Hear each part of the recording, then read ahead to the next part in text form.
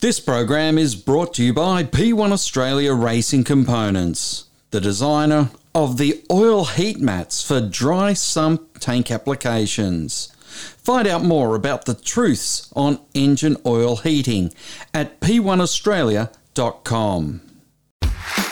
You love supercars and keeping up to speed sometimes means hitting the rev limiter? Welcome to the Gates Rev Limiter podcast. After each round, we unpack what happened. Join Andrew Clark. Would have paused a fraction and got it right, and they probably still would have won the race. And yours truly, Neville Wilkinson. These are the heady days when Ford was spending mega bucks for all the action, all the controversy, and sometimes a little emotion. The Gates Rev Limiter Supercars podcast. Subscribe now on Apple, Spotify, or where you listen to them. Thunder Media. Hi, I'm Chaz Mostert. Hi, I'm Shane Van Gisbergen. And you're listening to Inside Supercars. From the racetracks across Australia, and here's Inside Supercars.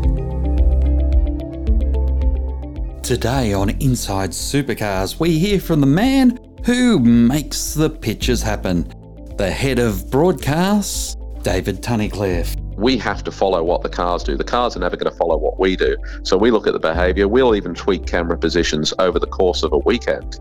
That'll certainly be something we'll need to look at Newcastle, because it's a new car and we need to see how it behaves on that circuit, because it may be completely different through a sequence of corners as it was when we were last there. Tunners on Inside Supercars. And it starts now.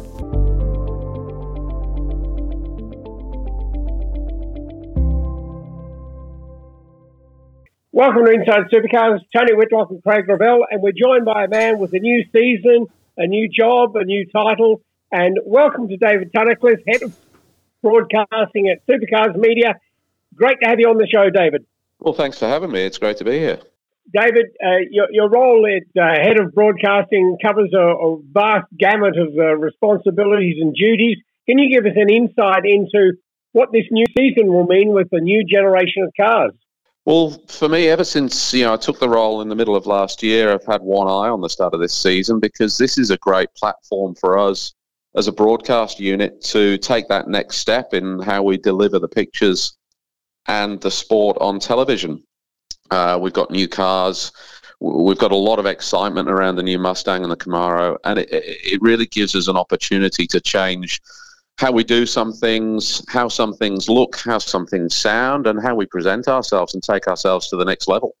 It is all exciting, all shiny and new. And as I said to you when we spoke very briefly at the 12 hour, I'm expecting that the fans at home are going to see a lot of shiny and new parts of the telecast. Yeah, that's right. I mean, we never sit still. We always want to keep improving. And if we didn't do that, then we wouldn't be doing our jobs properly. And that was certainly something I started looking at last year. From Townsville onwards, I spoke to a lot of our department heads within the Supercars Media team about just looking at the 1%ers, how we could improve things week in, week out, that overall would make a better product. But then with one eye on the start of this season where we could make big changes, there was no point coming in and making a sweeping change in an area where, perhaps wouldn't be appreciated quite so much. Whereas when we get to Newcastle and we have these brand new cars that we're really looking forward to seeing, we could launch a new look. So, with that in mind, we're revamping how our on-screen graphics look. And that includes some of the slight tweaks we made last year, and then an overall look, because these cars have stepped up in how they're presented and we need to do the same. So new graphics. And I'm excited for people to see them. I think it takes us up to a more premium level. And then also new cameras and new camera angles. We're always looking at how we can improve and take the viewer closer to how these cars behave. So looking at different angles on the cars themselves. And then, of course, you may have seen the news that we're incorporating driver's eye, the small camera in the helmets of the drivers into the championship this year. So that is something I'm really excited about. We did a test in Adelaide. Scott McLaughlin, who was part of the team for that weekend, said that was as close as you could ever get to driving a supercar, watching it from a camera. On the driver's eye, since you've brought it up early, how do you balance the amount of vibration and shock that is naturally going on through the driver to the image, and how much stabilisation can something like that provide? Well, I think that's part of the thrill of it. You know, we're not getting rid of our in-car cameras, which have, you know, ever since Racecam, as you know, have just provided an incredible insight into what goes on, inside these cars. This is a new way of looking at things. We've seen what it's like inside the car, but what's it really like for the driver? So for me, the angles that the drivers turn their heads, the way they lift their heads up and down to look in the mirror, to look down at the data display on the steering wheel, the bumps at certain tracks. You know, we talk about so many different elements of racetracks, which are really hard to get across on broadcast. If we talk about like the bumps at Pukekohe or the bumps in Townsville, you're never really able to get a decent idea of what that's like until you see a driver's head bouncing around because they've gone over a bump or gone over a big curve at the Gold Coast. Then you really see what it is like. So for me, that's part of the attraction of Driver's Eye, is that it's quite a raw look. The motion inside there is very realistic, and there is no stabilization because we want it to be as real as possible. And for the tuning of it, do you actually get with the driver, helmet on, and look at a target and then have him looking at a dot, and you make sure that smack bang in the centre of the picture is what his eyeball is focused at? Yeah, with the setup of the helmets, it's there is a very small area of where we need to be facing. The camera is placed within the padding. It's FIA homologated. There's a lot of formalities that we've had to follow here with the developers of this racing force over in Europe, and there is very little room for error in terms of where we place it. Granted, different drivers have different coloured visors, and they may have different size sponsorship on the top of their visors, but really, because of the way the padding faces within the helmet, which is pretty uniform across all drivers, that those cameras tend to face the way that you want them as soon as you put them in. Well, we're sort of getting in a bit micro here, so let's look at the macro.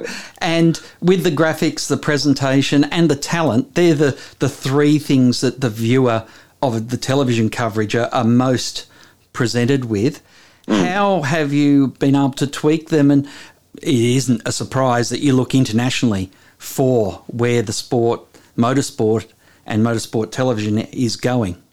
Well, from the graphics perspective, as we've spoken about, we wanted to have a more premium look, so we've tweaked some of the colours, the readability of some of the graphics, and basically how we present ourselves. What I always remind people of is that for a lot of the time, people watch sport either at home or quite often in a social setting like a pub, where you may not be able to hear commentary. So the graphics provide a silent commentary. There's got to be clear messages that we can display on there, both for the people at home who are listening with the volume up loud, and for those, like at your Bathurst barbecue, you might be chatting to mates for 2 hours and not hear a word of commentary, but the graphics will tell you there's a safety car. The graphics will tell you the lap that we're on, that somebody has done a fastest lap.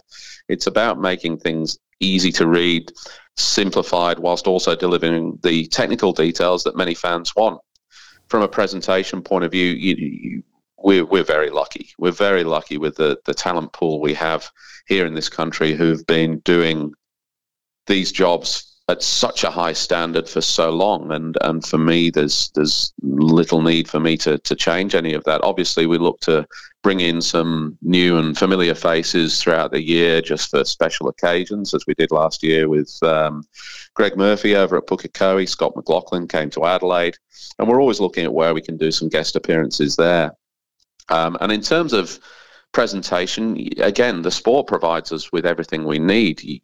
One thing I'm keen on is educating people. That's really key with the Gen 3 era. There's a lot new on these cars, so we'll be aiming to educate people, explain a lot about the cars, what's different, what's new, and also the history. And I had this conversation with Mark Larkham the other day that, whilst people are, begrudging the demise of Holden, let's not forget that, 60s and 70s, you look at the photos of what was being raced, and it was Mustang versus Camaro. So if you say you're a Holden family, and my grandpa went to the track and supported them, or dad or great-grandpa, I guarantee you at some point they were cheering on a Camaro racing a Mustang.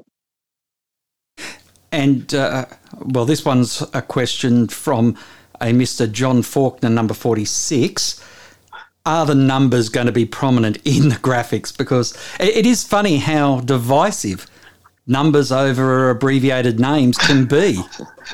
It is. And that goes back to what I was saying there. We've got to be clear on what information we're presenting. So this goes back a couple of years, really, when a couple of us were trying to work out the abbreviation of a name when we were on air, and that indicated straight away we weren't doing it right. If we didn't know it, then what chance has anybody at home got to know? So full names there. We tweaked it last year. As I mentioned, one of the 1%ers, we did away with bespoke coloured NASCAR-style numbers and went back to the blue for Ford and the red for Holden in a clearer font. We've done the same this year. The numbers will be clear. You'll have your Ford drivers with a blue background, and your Camaro drivers will have the gold. One thing that's very different this year, David, is the return of a broadcaster, a radio broadcaster, with SEN and the Supercars deal. It's pretty exciting for a lot of people who may not want to be sitting there in front of a TV, but wanting to follow the sport, because, as you well know, there are a lot of people who sort of resent sometimes that they can't watch every weekend anymore. Yeah, that's right. I mean, as you guys well know, that a sport that gets coverage in any media it benefits hugely. To have radio coverage is fantastic. From my point of view, as looking after the broadcast, hopefully that drives more people to watch the broadcast, that they get more interested. I mean, there's so many people who, I know, driving my kids around on weekends when I'm not at the racetrack, that I flick the radio on. I'll hear the latest AFL scores, I'll hear the cricket scores, I'll hear the rugby league scores. And then if Supercars is in the mix there, you suddenly find interest in it. There's where I've listened to sports reports about something I've never seen before, but I'll find an interest and I'll hear something, I'll follow it up. So that radio deal is magnificent for us, and how that drives more people to our events, to our broadcasts, to our partners, that can only be beneficial for us. It's going to be produced by SEN, but how will it interact with your operations on the ground? To be perfectly honest with you, the deal's just been done, and that's something I'm not across yet. Obviously there is economies of scale. They'll bring on a crew, but you're going to have the bulk of the people that might be able to feed in as another channel. And one of the things I wanted to talk to you about is the number of channels that you now produce content for. And it's not just the online anymore, because online has about, I would imagine, 10 channels that are bespoke.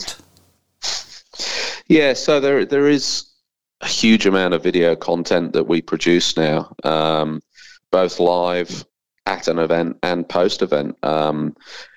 Just if you look at a broadcast point of view, obviously we're live on Fox Sports, we're live on 7 for some rounds of the year. We produce highlight shows for 7, highlight show for Fox, and then all our international partners who join us live, and then obviously for highlights in the week. On top of that, our digital channels get huge numbers. People at the racetrack or people watching at home who get the behind the scenes, or they get the replays of moments, or there's all sorts of content that we produce, and as a business we've looked at that very carefully, and that's another aspect of the content that we produce, that we've looked at how we can lift not just the standard but also where we go and how we present ourselves as almost like a united front. So we have that common look, that common standard across the business in every area that we present videos from. David, you've obviously got a brand new field of cars there, which is fantastic. The old cars, of course, will be featuring in Super 2. But one of the other aspects, of course, that's been happening on a regular basis is the annual top-up. Now, this year, we've got 3 exciting new young drivers in Declan Fraser, Matt Payne, and Cameron Hill joining the series as full-time drivers. Now, I mean, last year, of course, we had Tom Randall and Brock Feeney. So there's been this really good re-energising of the field, so to speak. That's something, obviously, you'll be featuring as well, isn't it? Absolutely. I think, you mentioned some of the names there, and the best thing for me about that is obviously that these young drivers have all come through, they've all had experience in those categories that run below supercars, you look at how many Dunlop Series champions or runners-up are now in the full-time supercars field, and it's fantastic, which really puts a really strong eye on that Dunlop Series for who's next, who's there for 2024 and 2025. And as for those new faces who have come into the championship, they've obviously come with a great pedigree, and those names are known already because of what they've already achieved. And I think that leads on to the other element of what we really try to do is explain who these people are. We see a lot of the action on the TV screens of the cars or the drivers with their helmets off. But we've got some helmets on, I should say. But we've got some great characters.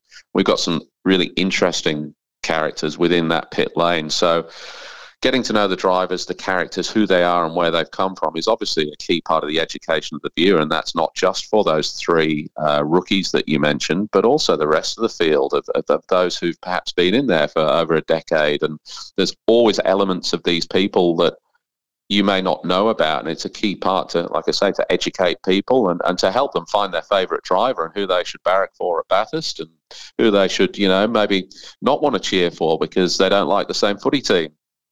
Yes, and that's the balance, isn't it? Because potentially you have 50% of the field that people like, 50% of the field they hate, but you've got to cater to both and positive in every aspect of what the sport's doing. Absolutely, and we're never ever going to tell people they should love this person or hate this person. We're delivering information to help you learn about them and make a choice yourself. That's the great thing about sport, is everybody's got an opinion. Not everybody will have the same opinion, and that's part of the great thing about chatting about the sport, is that you can argue until you're blue in the face and neither side will ever win.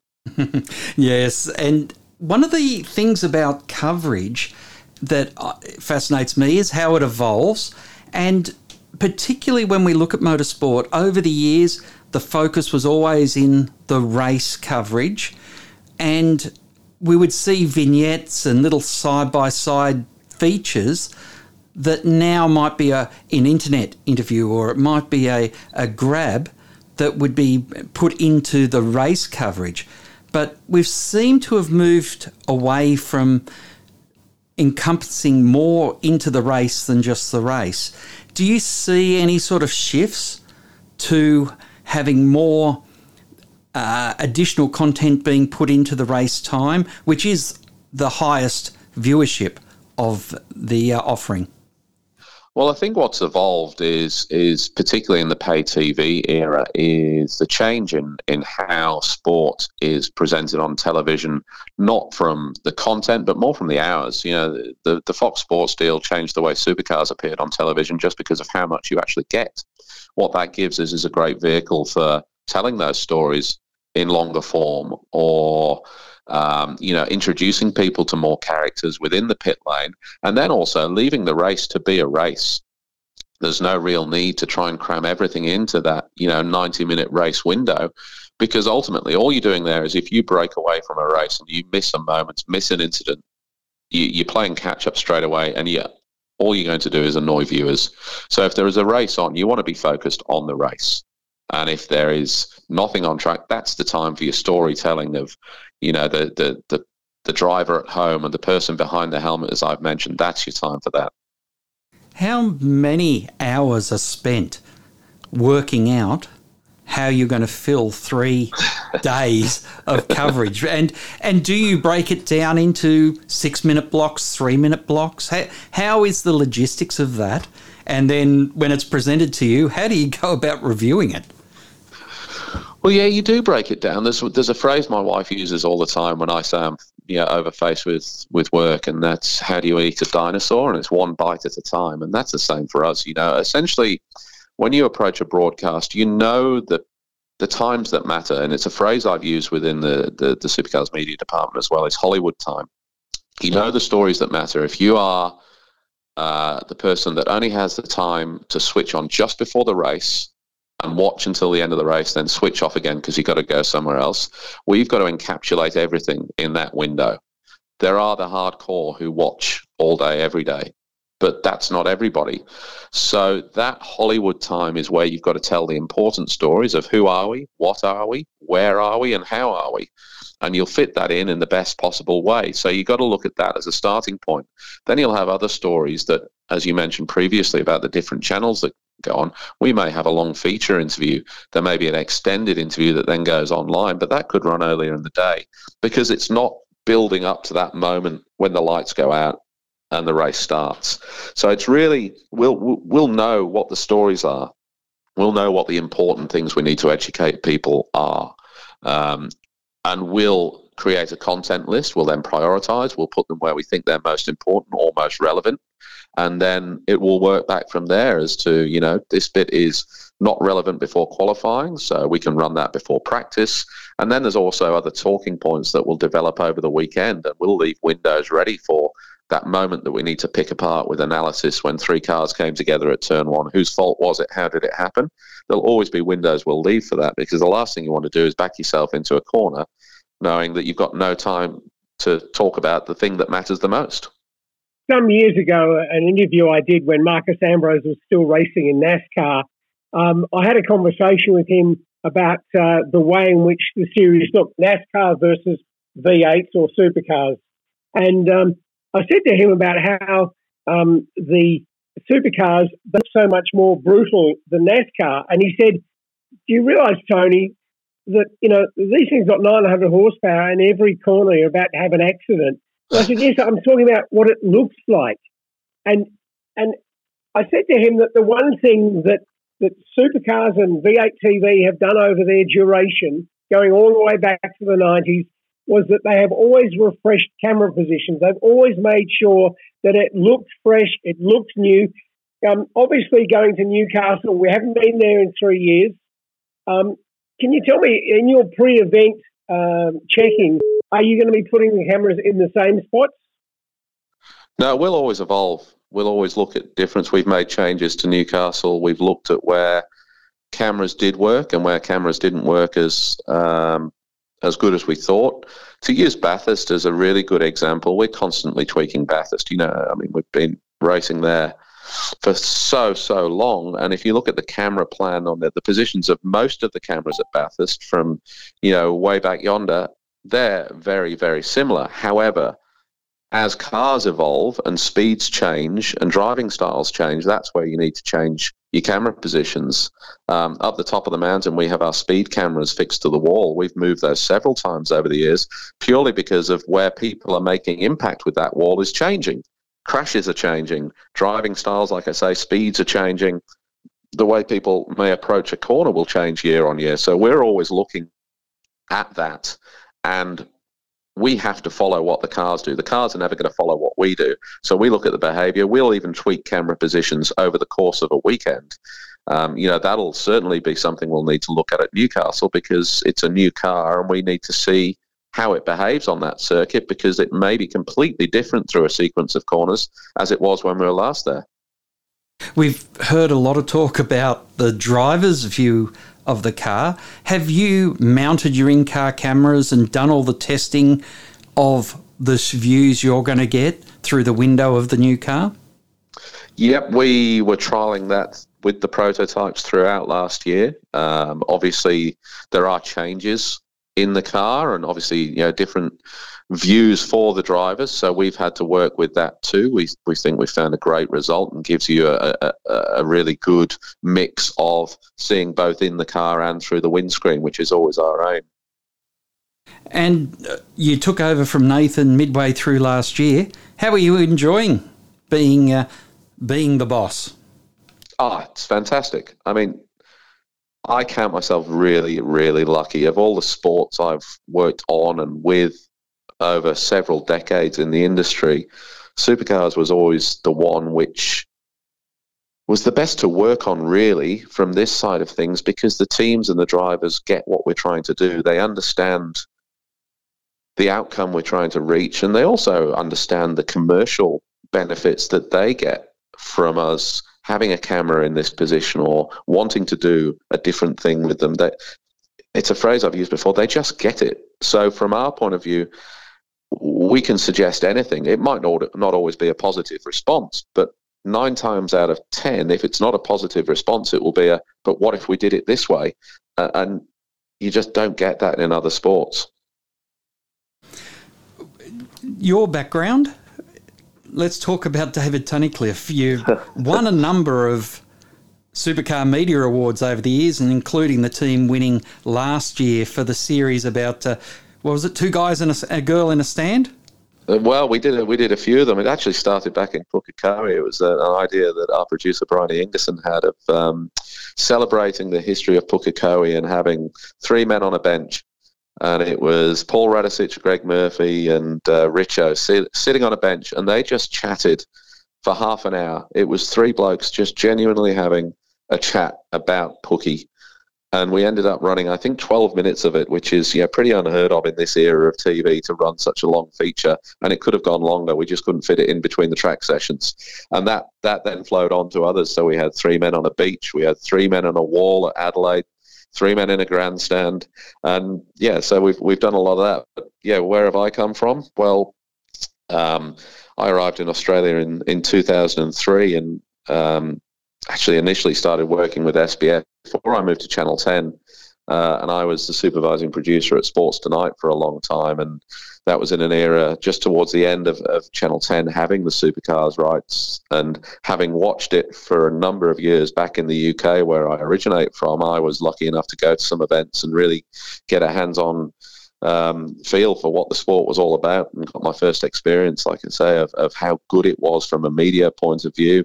Got to work with the greats, Billy Woods, Lee Diffie, Greg Rust, all of those characters that made supercars so successful on 10 before it moved over to 7. I've worked all over the world as well, on Olympics and Commonwealth Games and Super Bowls and Ashes series, and then made my way back to supercars in 2014 and never looked back. What is it about motor racing? Were you a motor racing person before you got into 10? Absolutely, yeah. So back in the UK, I worked on World Superbikes, MotoGP.